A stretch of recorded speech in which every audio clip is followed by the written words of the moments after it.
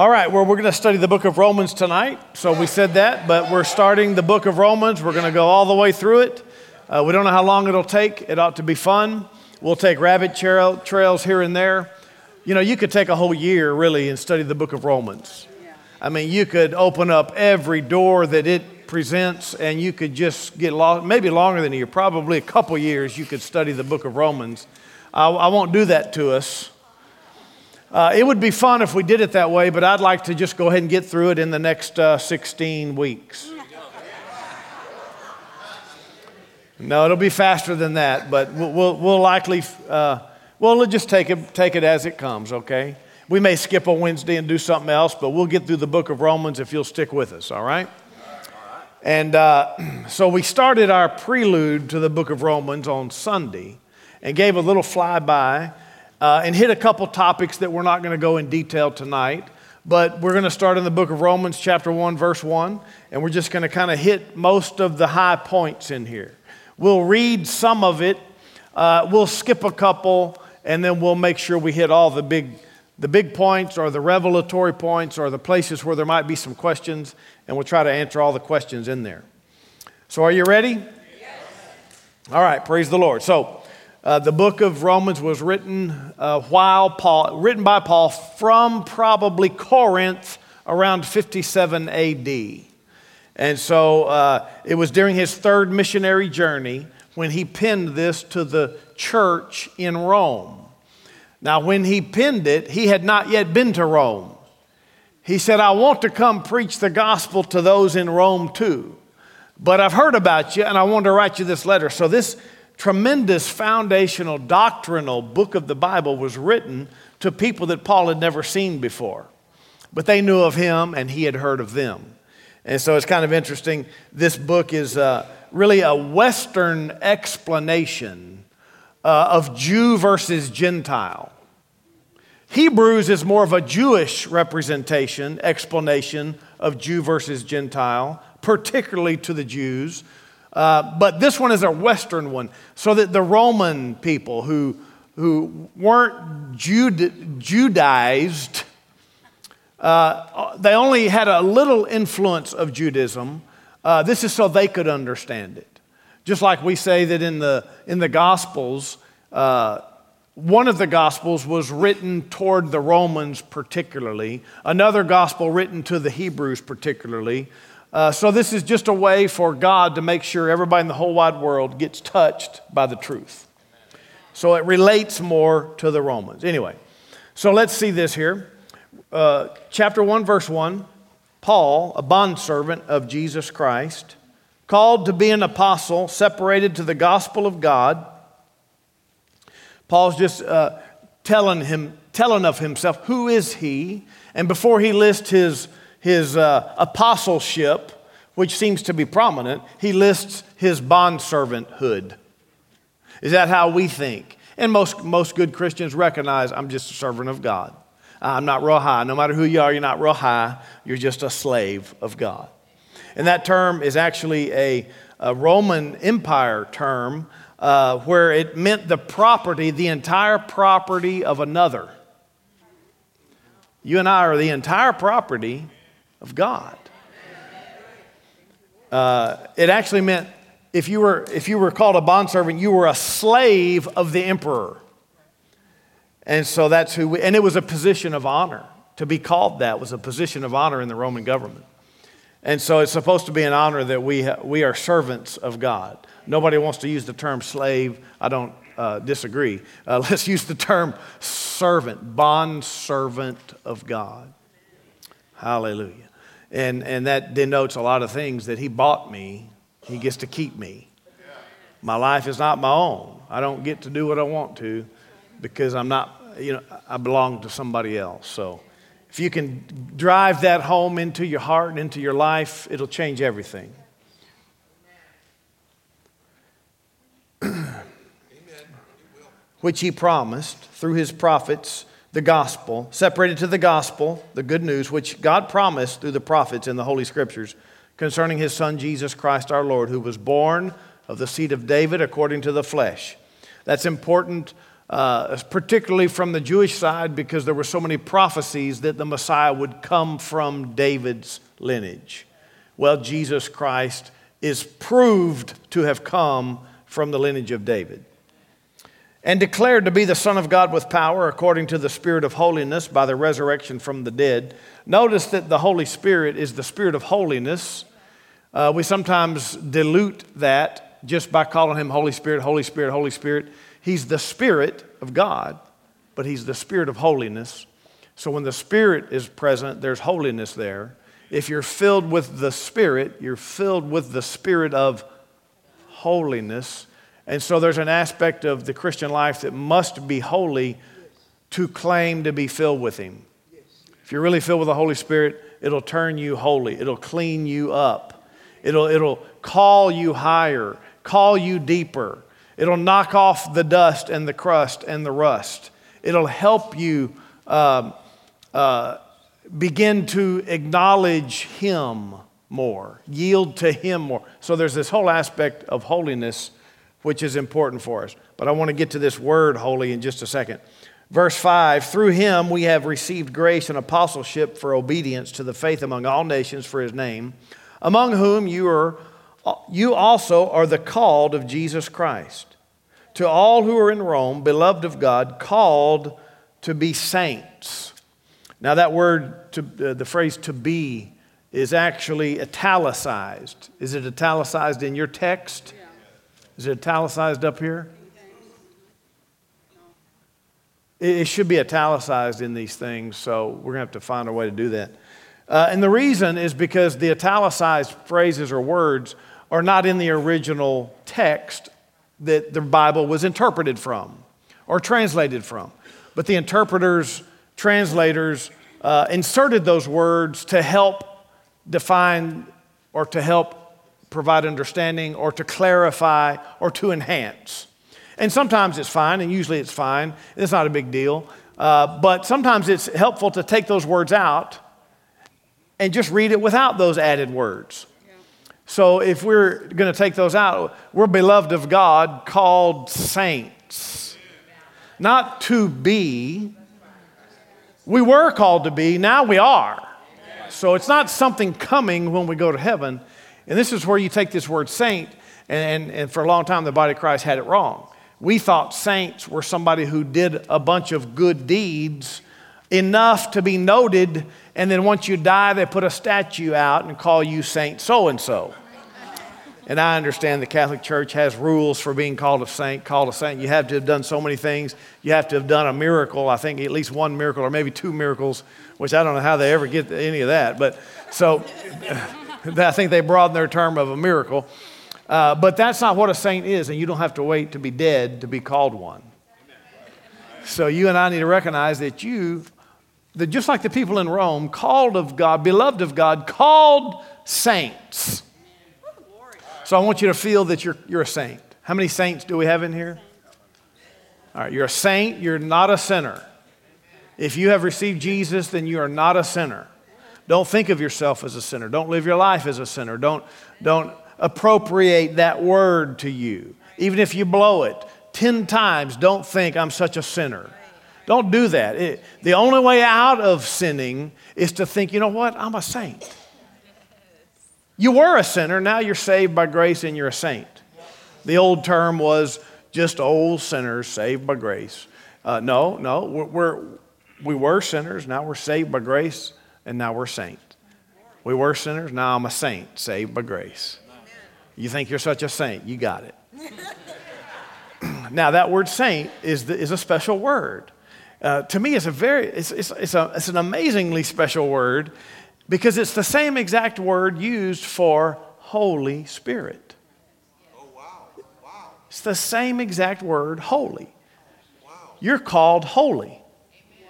Saint is the same word, holy, in the Greek language. So you're actually called holy. So you get saved, you're holy now. You get born again, you are now holy, sanctified, separated for God's use, in a special place, elevated by God, purified. Hallelujah. So that's a whole new way to look at it. Higios is the Greek word, and it means a most holy thing. A most holy thing. Hallelujah. Now, notice this. He's writing this to the to the church at Rome. And you know, one thing you have to recognize is Paul wrote about 2/3 of the New Testament. And the other apostles wrote the rest. And then some people want to pit one against the other. Who was more used by God, Paul or Peter? Well, they were both used by God. It just so happens Paul was used to bring forth the revelation. For some reason, God chose him to give the whole explanation of salvation by faith alone to the church. Peter didn't do that. John didn't do that. But Peter agreed with Paul, and the other apostles agreed with Paul, even though Paul wasn't one of the 12 apostles. Did you know he wasn't one of the 12 apostles? And so Peter even mentioned one time, he said, he mentioned Paul's writings. So they were both preaching to the church, writing to the church, and Paul was acknowledged by Peter. He said this in 2 Peter 3. Peter said this in 2 Peter 3:15. He said, "Consider that the long suffering of our Lord is salvation, as also our beloved brother Paul, according to the wisdom given to him, has written to you. As also in all his epistles, speaking in them of these things, in which are some things hard to understand." Peter's saying there's some things he wrote that are hard to understand. And I think that's where some people land in Romans. Like, Romans is a hard book. No, it's not that hard. We can get it now. We can get it now. Hebrews, hard book. No, we can get that. Which untaught and unstable people twist to their own destruction. They were having these problems that we're having back then. So don't think it's something new. It's always been like this. The devil has a way of grabbing people and causing them to twist wonderful truth into something that's not quite true. That's how come we've got all sorts of false religions and wacky denominations and wrong teaching and just fallacy out there. It says people twist to their own destruction as they do the rest of the scriptures. You therefore, beloved, since you know this beforehand, beware, lest you also fall from your own steadfastness, being led away with the error of the wicked. But grow in the grace and knowledge of our Lord and Savior Jesus Christ. To him be glory now and forever. So Peter's acknowledging, hey, listen, Paul's written some of these things, and it's to warn you and to prepare you because there's some twisted stuff out there so that you can learn ahead of time to not fall for that destruction. And if you take it to Rome, Paul wrote these truths to Rome. Well, Rome was where the Pope turned everything upside down back in the Dark Ages. He brought the church into the Dark Ages by commanding people to be killed if they didn't turn Catholic. So there was some weird Dark Ages, Middle Ages stuff that the Catholics got into by twisting Scripture, taking the truth away from people, putting all the emphasis on the Pope and the cardinals and all of the structure they created, commanding loyalty, turning themselves into emperors, basically. Very strange, and it happened. So you can do your own study on all that garbage. What I'm here to do is warn you away from taking little liberty and deviation from Scripture and from something that is solid. Don't let a wacky thought from somebody outside cause you to say, oh, we must be doing it all wrong. Listen, you don't do it that way. Don't do it that way. First of all, in here, as you're planted and growing, you can sense what's right. You can sense that things are wonderful. You can sense 99 out of 100 things are just so wonderful. Don't let one question mark on one thing out of 100 cause you to say, well, that's it. No, I've seen that happen so many times with Christians where they throw away all the good because of one question mark that really they're wrong in or possibly wrong in. There's no need to do that. You don't want to reject all the wonderful things that you know are right. Okay? So just beware that you're going to see it more and more. There's so much out there. Used to it would take you about 5 to 10 years to hear all the dumb doctrine. Now you can hear it in 1 week. Just get online. You can hear it all in 1 week. Go watch 50 different hours of teaching in 1 week, and you hear all sorts of crazy stuff. It's not all crazy, but you'll run into some stuff. So we try to provide a safe place. All sincere teachers and preachers and pastors try to provide a safe place so that you can learn the truth and be housed by God and taken care of by God and succeed. Anytime you receive corruption into the tree, your fruit's not going to bear properly. So, and a lot of it's not just actual sentences that you understand perfectly, it's attitude. A lot of what you get from teaching and preaching is an impartation and an attitude about God, or an outlook or a perspective. Yours needs to be healthy. A lot of times, and we've seen this for ages, that sometimes Christians, what they're receiving from whatever teaching, preaching, or ministry, it causes them to have an angry attitude, a mad attitude, unhealthy, not very loving, not very kind. You can only hear harsh, angry preaching so long till it gets into you.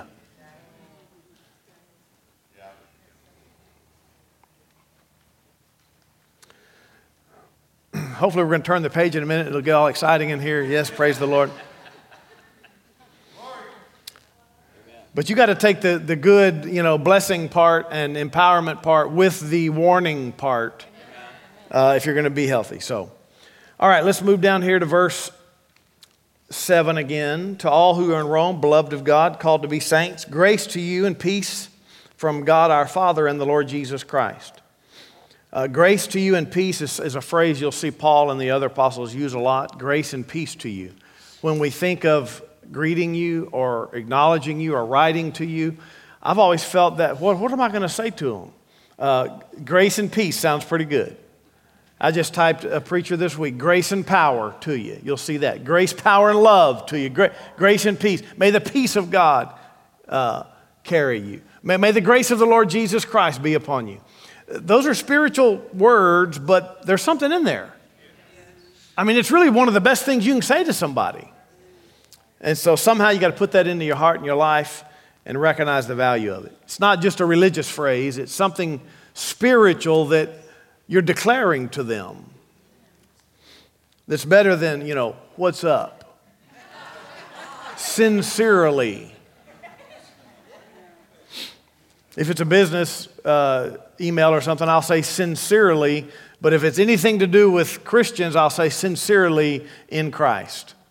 Or love in Christ. That's important to me, that I acknowledge that, hey, this is brother-sister conversation here. And if it's not, then I'll take out the religious part. And I'll usually take out pastor. I don't need outside people calling me pastor. Or doctor. Or friar.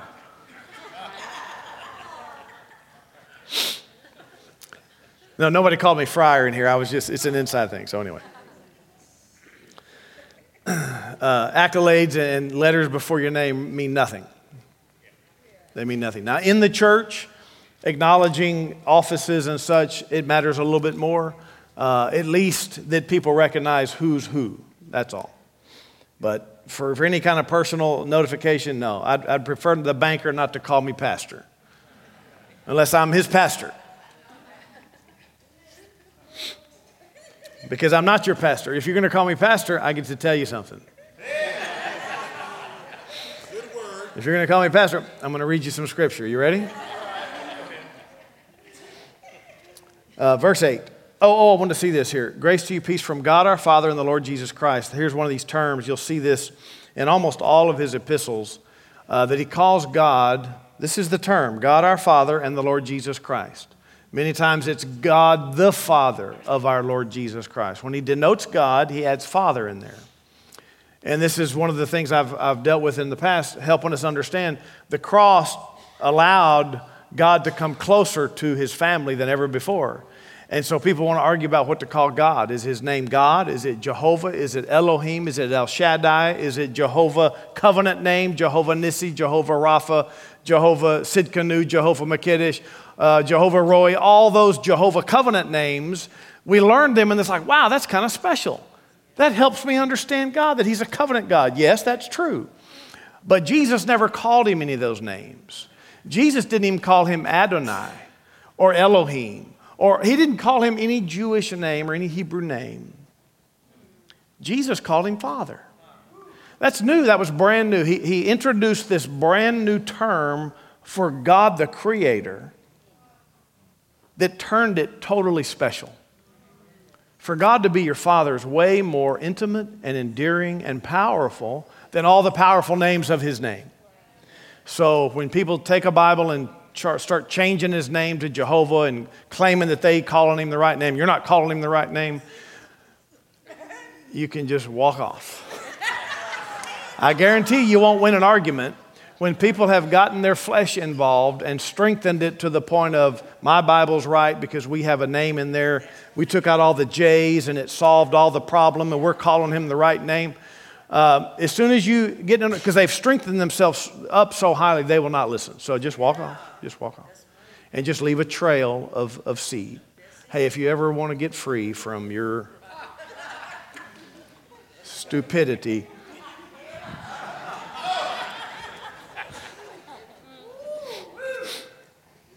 it hurts people. That's one of the deceptions. That's one of the ways the devil deceives people. He creates a false thing and gets people to rally behind it as if it's more true than what you've got. And then he can create whole denominations of people who think they're right because of one little thing. Whether it's there's no J in the Hebrew language. You ever heard that before? Okay, that's true. So you can't call him Jesus. That's not true. In the Greek, his first letter is an I. Every language has their own alphabet. It's okay. Jesus doesn't care you used a J. I'm not answering your prayer. You're supposed to say Yeshua, not Jesus. That's not how it works. In Mexico, my name is translated Carlos. Charles, Carlos. I don't have to argue about it. They call me what they want to, as long as they're calling me. So what the devil will do is get people rallied around some false thing like that, create a false denomination where people are then worshiping this new thing that they know. Same thing with Mormons. The Mormons, man, they believe the Bible. They believe 99% of what you believe. If you talk to them, talk about Jesus, they believe he's the Son of God. They believe he rose from the dead. Now, they also have some other weird, twisted stuff. But then they come with the Book of Mormon. But the Book of Mormon. And they want to elevate this to the place of, you're missing something. Well, that's pride. They're inflated with pride, thinking that you have to use the Book of Mormon. Anyway, I don't want to get into all that. But this is one of the deceptions, and so you have to recognize God the Father, being able to call God Father, supersedes all of the other words. Because if he's your Father, he'll be close. That covers one of the Jehovah names. He'll be your banner. He'll be your biggest coach, your biggest supporter, your biggest fan. He'll be your biggest flag waving. A father's always the biggest flag waving. Isn't that right? He'll be your healer. A father always takes care. He'll be your provider. A father always provides. So Father encapsulates everything, even your strength. My father will beat your father. So everything that God was in the Old Testament to the Jews, your heavenly Father is to you individually as Father.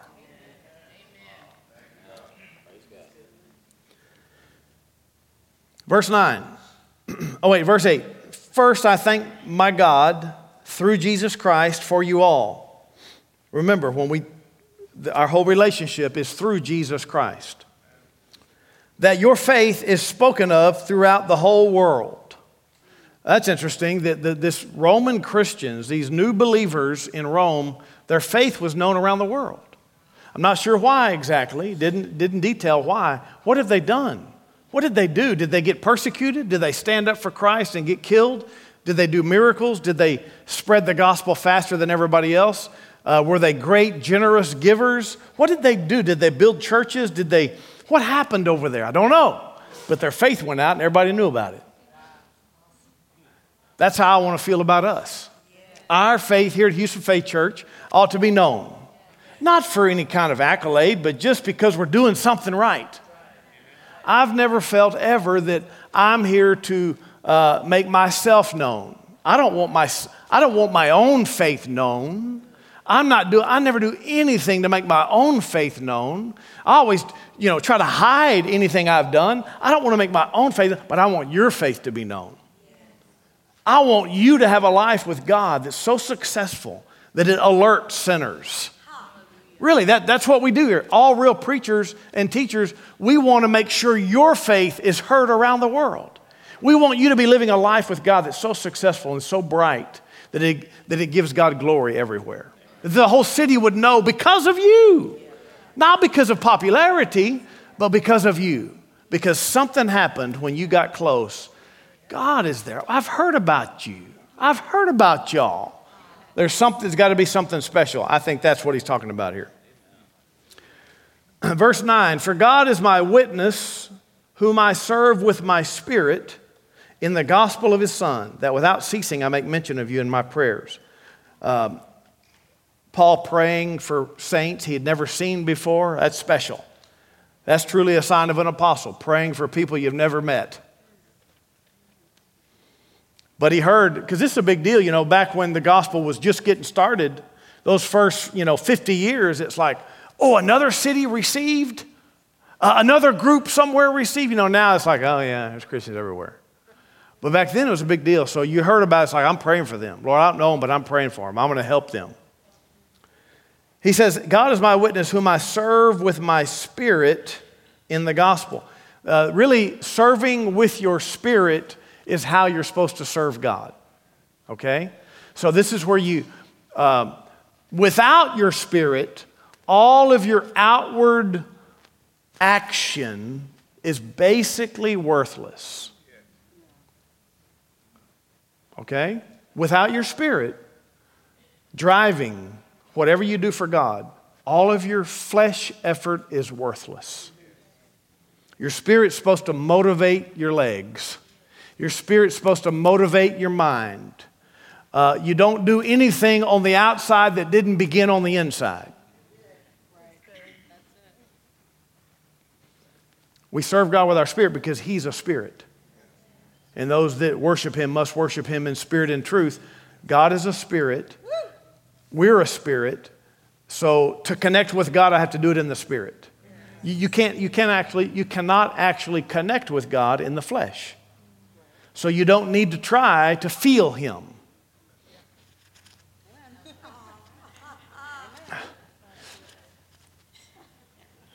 You see somebody else that's, looks like they're touching God, and you're like, don't try to touch him in the flesh. Just open your heart real big and love him as hard as you can from your spirit. Believe him as hard as you can from your spirit. Obey him as hard as you can from your spirit. Yearn for him as hard as you can with your spirit. And so you do have to get kind of familiar with spirit versus soul. Definitely spirit versus flesh, but we're three parts. We're spirit, soul, and body. And so you have to understand the difference between the spirit and the soul. It's not easy. On a daily basis, it's not easy to distinguish the soul from the spirit. So that it requires you praying in the spirit, getting sensitive to the Holy Spirit who's connected to your spirit, and then find out where your soul fits in the matter. Because sometimes our soul comes up with something and we think it came from our spirit man. And it wasn't. It was just our soul, which is not a bad thing all the time, but it does need to submit to the spirit. So it's the spirit that knows what things who knows the mind of a man except the spirit of a man. The spirit knows. He's the part of you that knows the voice of God, knows what's right from wrong. That your spirit knows. It's not your mind, it's not your soul. Your soul feels. That's one way to distinguish. Your soul is the feeler part of the inside of you. Your spirit is the knowing part of the inside of you. So this is where you have to recognize your desires come from your soul. You'll see scriptures in the Bible. My soul yearns. My soul longs for. My soul desires. That's the feeling part of yourself. It's your spirit that knows if that desire is right or not. And so your soul has to bow to your spirit. And the only way it can is if your spirit man is healthy, number one. So you got to feed on the Word of God. And then your mind is renewed and thinks right. So that's why you need your first couple years in the Lord, you need a whole bunch of teaching so your mind can get filtered and fixed in the way that you think, so that you're thinking right. Then the Holy Spirit can lead you right. Until your brain is fixed, until you know how to think right, until you're seeing reality, truth from God's Word, until you're able to look at the world and look at God's Word and understand where the conflict is in everything, then you're going to have to get really confident in following your spirit. Your conscience is the voice of your spirit. Your spirit lives with the Holy Spirit. You serve God with your spirit, so therefore you can listen to the voice of your conscience. So you knew you shouldn't have. How many times have you thought that? Man, I knew I shouldn't have. That's the spirit in you. It tried to be a voice to your brain to stop you, but your brain was just set, just dead set. I've got to, and whatever reasoning, whatever feelings you had, whatever emotions you had, that's what I want. I know it's from God. It's what I want. Your spirit is in there. He knows because he's with the Holy Spirit. The Holy Spirit knows everything. And so distinguishing the two is a lifelong exercise. You understand? And so just be careful about being led by your soul and not by your spirit. Same thing with serving God. Serve with your spirit. Don't just do things grudgingly on the outside. Don't just do things on the outside if your spirit man is grudging. Really, your soul is grudging. And so you need to make sure that you serve God faithfully and happily. Your spirit man knows you ought to be in church doing some good stuff. Just do it and enjoy it. Serve God with your spirit. Never fall into the trap that the more physical fervor I put out, the more I'm worshiping. No. Your sweat and your physical action does not prove you're worshiping. That means your brain shouldn't think, okay, what should I do to worship God? I think you just missed it. How can I be seen worshiping God? People used to say, the world just needs to see us worship. Let's go out and worship and let the world see us. Show me Scripture. There's no Scripture that says we ought to go show the world God by worshiping. Because if so, then it needs to tell you how to do it. The only thing it does say is that you ought to be able to lift your hands without wrath and doubting. That you can be out there lifting your hands all the time. In my neighborhood, I'll walk and pray sometimes.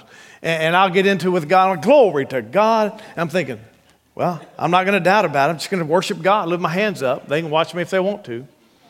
One time I was out praying one night, and I was talking with God, and I was talking like this, and I was walking down the sidewalk talking. It was kind of dusky, and so people could see.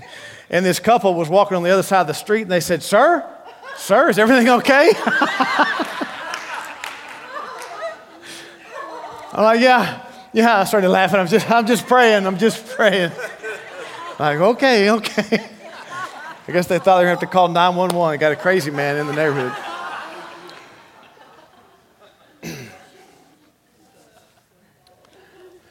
But in no way would I think I'm going to lift my hands in case somebody's watching me. Okay, I've just messed it up. I've just done something that wasn't with my spirit. It was with my soul.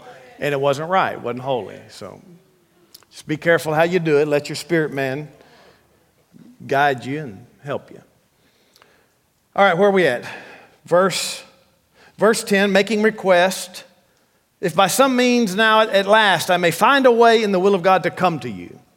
For I long to see you that I may impart to you some spiritual gifts so that you may be established. Spiritual gifts help you be established. I don't want to get too far into it, but the spiritual gift would be, really the word gift is charisma. Spiritual would be things pertaining to and of the Holy Spirit. Things pertaining to the Spirit that give you grace, charisma being grace, gift being grace.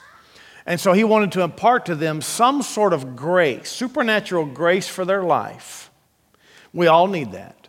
Now you can impart that to people through laying on of hands. You can impart it to people through ministry, teaching and preaching, just providing an atmosphere. Being an example can give you an impartation. That's one way that we receive impartation is just hang around somebody and it'll rub off on us. Make sense? So he wanted to impart some spiritual gift.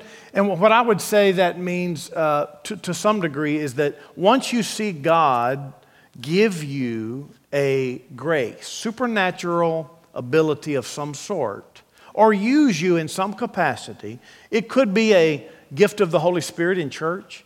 It could be a life grace where you recognize, you know what? I have this supernatural ability to give mercy to people. That's one of the life graces. I have this supernatural ability to be generous, so generous. I have this supernatural ability that seems like it came from God to lead people. Wow. Once you see that, then throughout your life, it will establish you. What did it say? That you may be established. It will keep you grounded. Like, I don't even know if God's real. But wait a second. I got this supernatural thing that's happened to me. He's got to be real. All of a sudden, it's like, should I quit doing what I've been doing? Well, wait a second. I can't do that because he gave me this grace. And so that's one way that you're established, is that the way that God uses you, the abilities he's given you, help you stay grounded and connected to him, that you wouldn't deviate because this is from God. Now, it takes a spiritual person to keep that real in their life. But anyway, Paul's saying, hey, I want to get to you. I think I can help you. This is one reason why I still, and Pastor Joni as well, this is why we travel around the world and preach the gospel. My thought is, you know what? I got to get to as many as he wants me to. I think I can help every congregation a little bit. I can impart something to them every time I go. So do I want to go? Well, only because of that. Do I really want to leave? Do I want to spend the money? Do I want to take off? Do I want to be away from here? I do feel like I owe it to them. If God needs me, I'm willing to go so that I can help people because I know I can help some people. So I'm going to go help. I'm going to go impart, give some grace to them and do my part.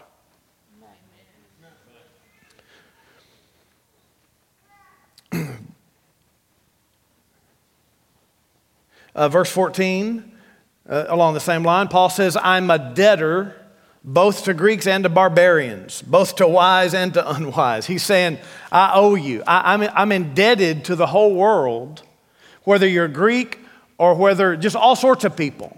Whether you're a barbarian, what does that mean? You got an axe in your hand, right? Barbarian would just be somebody I can't understand. All classes of people. Preachers they're really entrusted to, debtors to. You don't get to pick and choose who you get called to.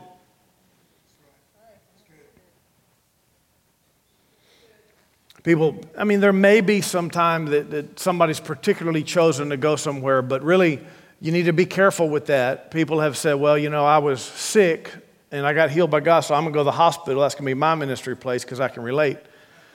Well, Jesus healed a bunch of sick people without ever being sick. So let's be careful of that. I was in prison, so I think God's calling me to prison ministry. I got saved in prison. I understand prison people, and so I'm going to go back to the prison. I think God's calling me there. Be careful of that. He might, but be careful of that because Jesus delivered all sorts of people, and he never went to prison. Paul preached to a lot of married people. He wasn't married. So be careful about saying, I have a niche because that's where I came from. I can relate. Yeah, that's good that you can relate to them, and maybe God gives you a chance to minister to them. But this gospel is so powerful that he doesn't need you to have gone through all the experiences in order to minister to people. So don't exclude yourself, and don't try to overly include yourself in some niche. And by and large, I've seen this too many times to count. Christians get saved, Spirit-filled, educated in the Lord, developed, mature, and their thought is, I've always wanted to go back to my hometown and preach the gospel. I've always wanted to go back to I've always felt like, well, the reason is because you're endeared to your upbringing. But I've never seen that work for anybody. Good word. I'm sure there's exceptions. Somebody from another country comes over here, gets saved, they got to go back and become an evangelist there. I've never seen it. It might have worked. I've never seen it. Maybe 10, 20 times, 10, 20 examples I might have. They all failed. And they either came back or they ended up going there and drying up and doing nothing. So don't assume that just because I have a people that I understand that I'm called back there.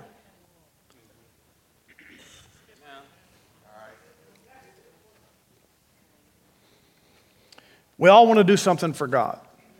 Do it where you're planted. Do it from the place you're planted. Don't always think I've got to uproot and go somewhere. All right, praise the Lord. How are we doing on time?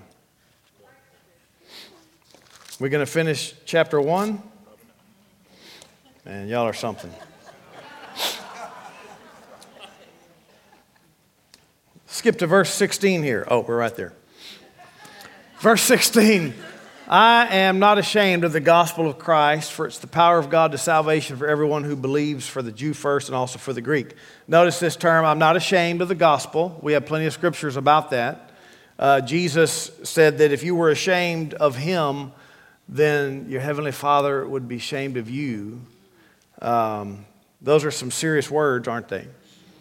Mark 8:38, he said, whoever's ashamed of me and my words in this adulterous and sinful generation. He's talking about way back then.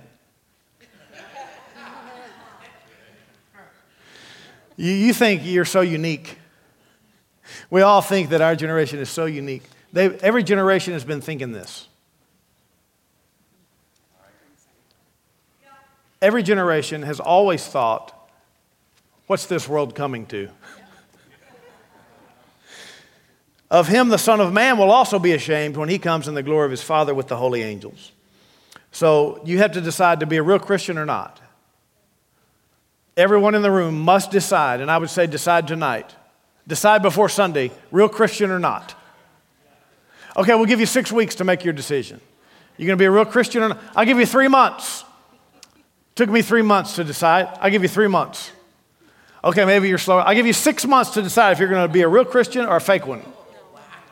Keep coming to church for 6 months. 6 months. Give me 6 months. Give us 6 months here. Give the Lord 6 months. Give the Word 6 months to see if you can be a real Christian or if you're going to stay a fake one. What I've noticed here is that visitors will come for a couple of weeks and they start hearing some challenge like that and they're like,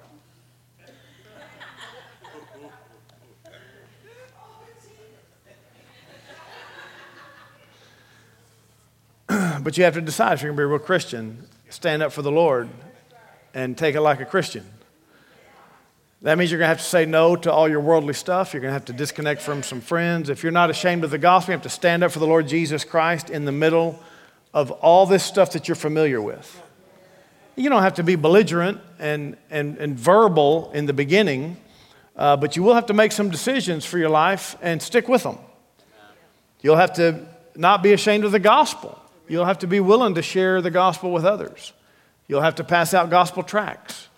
I know that if you don't pass out gospel tracts, you probably also don't talk to people about Jesus, because that's way easier than talking. So that's why I'm always encouraging you to do something so foolish. How many of you have felt foolish passing out a piece of paper with the gospel on it? Yeah, the honest people. There's a few honest people. It feels foolish. I'm interfering in people's lives. These people are probably highly educated. They don't want to take a leaflet on the street. It feels a little bit foolish, but the gospel is foolish. talking to them about their eternal destination. It sounds foolish. You're going to have to do it anyway. And so we always trying to encourage people to practice, find a way to break the ice for yourself so that you can get free and unashamed. You should never have to be ashamed of Jesus Christ and this gospel for the next person. This gospel includes, hey, you need Jesus too, or you won't make it. They say the gospel's for weak people. Christianity's for weak people. You got that right. You're weak too. I'm filled with God now. I'm stronger than you. So that's reality. Therefore, you should never be ashamed to talk to a sinner. I remember one time I was on the airplane and I was in first class. That's when I was still working in the business world. And I was in first class and the plane landed and everybody's getting up to do their stuff. You know, the first class gets to leave first. But this time I said, you know what, I'm going to stay here. I got a pack of tracts. I had like 50 tracts in my pocket and or in my briefcase. And as I just stood there and as everybody walked out of the plane, I greeted them like I was working for the airline. God, thanks for flying. God bless you. God bless you. And I would give them all a tract. And if their hands were full, I would, God bless you. And I'm like, just shove it in their bag and shove it in their bag. God bless you. Thanks for flying. Thanks for flying. Thanks for flying. After 50 people, you're not ashamed anymore. After 50 people I've just touched with the gospel, who cares if I get in trouble by the airlines? I've done that on the ferry boat down here at Bolivar. Y'all ever cross the ferry boat? Those ferries will hold 70 cars. How do I know? I counted them. I've counted them many times. I've counted them so I knew how many tracks to take with me, and I've counted them to know what number I'm going to be in line so that I can get in the right lane. So anyway, I got a whole system. But I've walked down the ferry while the ferry's driving across the 15-minute trip and just handed it every car. All their cars got their windows down, just handing it to every car, just walking by. Just a little simple way to do something valuable with your time. Now, most of the time, it feels like I don't want to do that. But do it once. Do it once, see how it feels. Do stuff like that occasionally to keep yourself free. I'm not ashamed of the gospel of Christ. Are you? Come on, I'm trying to help you not be ashamed of the gospel. I mean, so many Christians out there have never, ever, ever done anything to help another person get saved. It's like, are you even saved? If you're really saved, if you understand it at all, and you've never helped another person know one thing about Jesus, I feel so sorry for you. So I feel obligated in here to never let you forget it.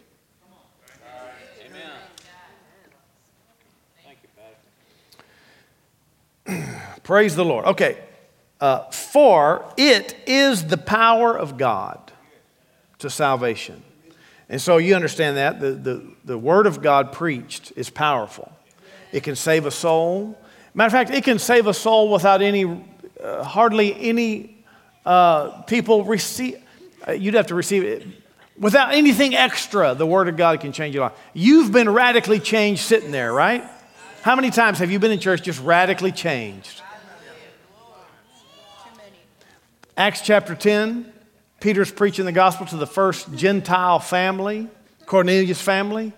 And it says, and as Peter preached, they began to speak with other tongues. Like in the middle of his message, they just started speaking in tongues. They'd never heard the gospel before. They didn't have to go through any formal ceremony. They didn't have to come pray a sinner's prayer. No altar ministry. They just all started speaking in tongues. The word can save a soul like that. Now, in their heart, obviously, they had to follow. The principle occurred. They heard, they believed, and in their heart, they must have been so hungry and open to God. They called on Him from their heart and were saved and filled with the Holy Spirit all in one swoop. And that's when Peter said, wow, it looks like they received the Holy Ghost too. And somebody says, should we baptize them in water? He said, I guess. Everybody else gets baptized, let's baptize them. But baptism in water is not the prerequisite for the Holy Spirit or salvation. And so you start seeing how all this kind of works, that the Word of God is so powerful, it can save you sitting there. And it can heal you sitting there. How many times has somebody been healed just sitting there? And you didn't even know it maybe that you got healed. Now we've heard many people that got healed sitting there and knew it. But then some people know it afterward.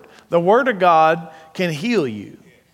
He sent His Word and healed them and delivered them from their destructions. And so it can happen as simple as that if you'll just be real open. Be real open and expect that the total health, healing, salvation, and deliverance is yours. You can just get it all. You can actually get happy sitting in church. Doing nothing, just sitting there. And that's where this word, it is the power of God unto salvation. And the word is soteria. It's the Greek word that refers to total health and healing.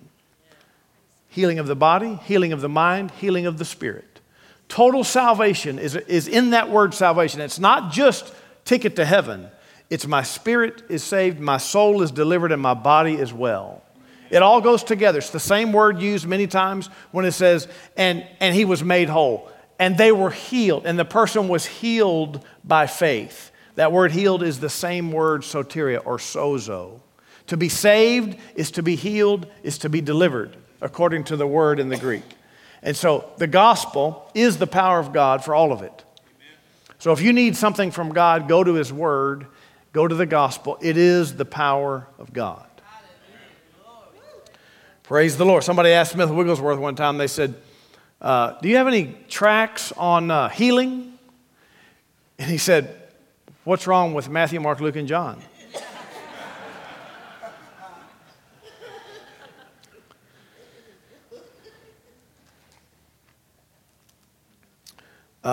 Verse 17, for in this gospel, is the righteousness of God is revealed from faith to faith.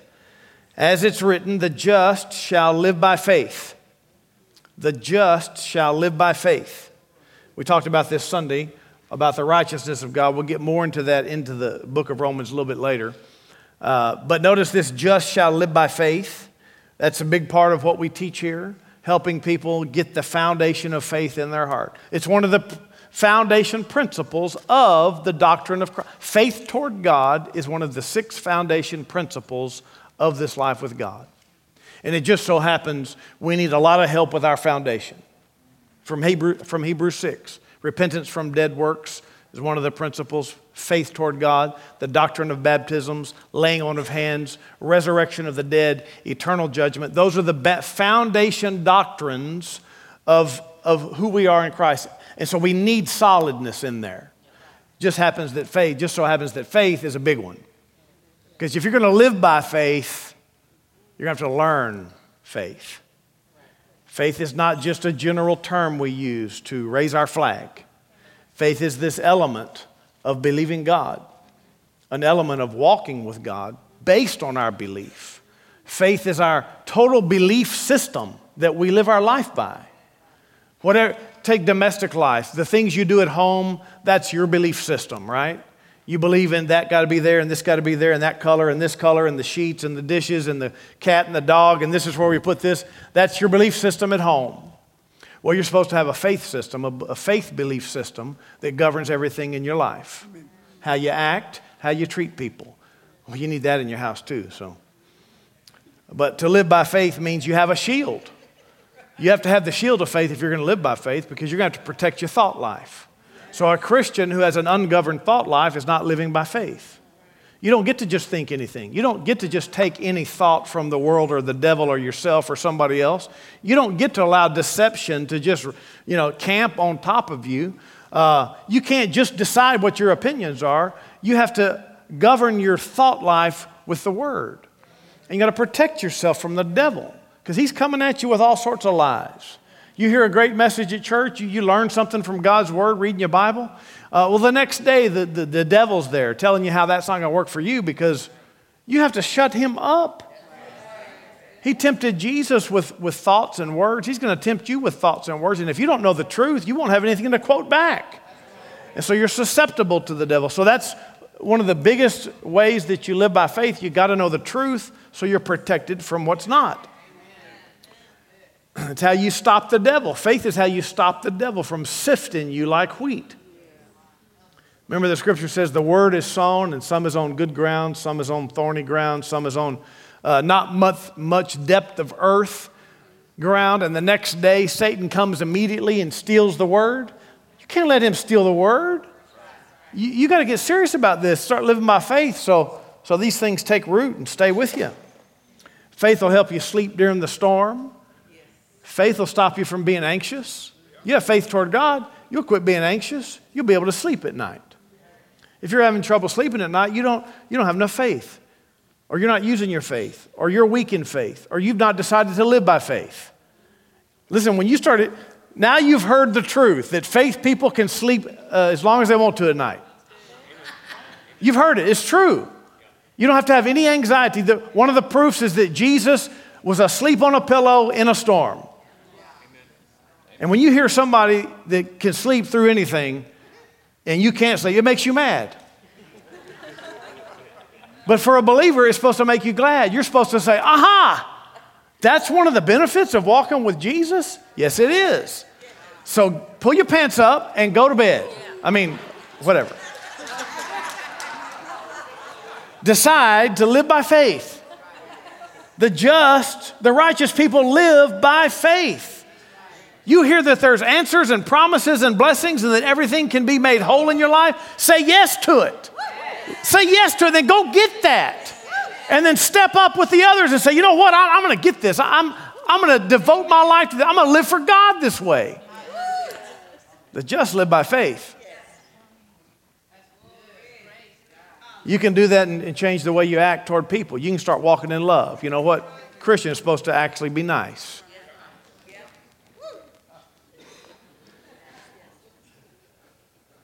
Faith will give you new allegiances in the earth. So many people are proud of so many different things. But you need to be sold out to the Lord Jesus Christ. Remember, Jesus actually said, they said, Jesus, your mother and your brothers are outside the house. You know, it's crowded. He said, who are my mothers and my brothers? He didn't give special treatment to his natural family because he was a faith person. He said, who are my mothers and my brothers, but he that is that does the will of God. So there's something about family, church family, something about those who walk with God family that supersedes other allegiances. Sounds real good in church. Is it going to sound good at home? So if you live by faith, you're going to have to devote some attention to the family of God. The body of Christ is part of the faith life.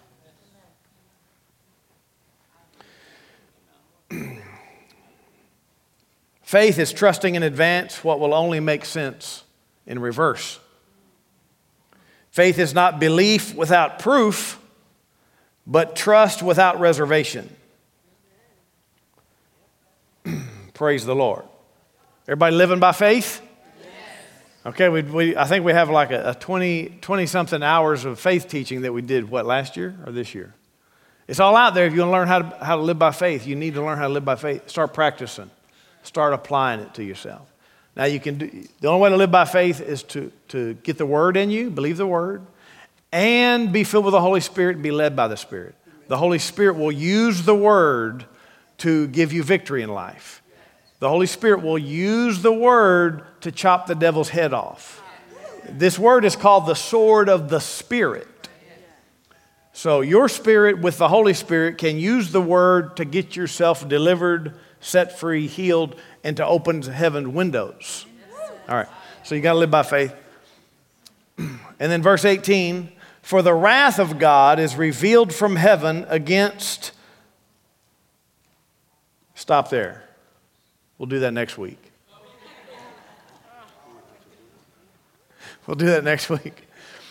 For the next, all the way to chapter 3, we're going to talk about the wrath of God, and the context that he's talking about it is toward really unsaved people. Even though he's writing this to the Romans, it's concerning the thought process that existed in that day between Jews and Gentiles and how ungodliness was being handled. And then chapter 3 is going to get us into here's the solution. The solution for it all was Jesus Christ. Righteousness by faith in Jesus Christ alone. So we'll start that next week. Everybody happy? Yes. All right, praise the Lord. See, we can get through Romans. We can understand Romans. You need to understand Romans.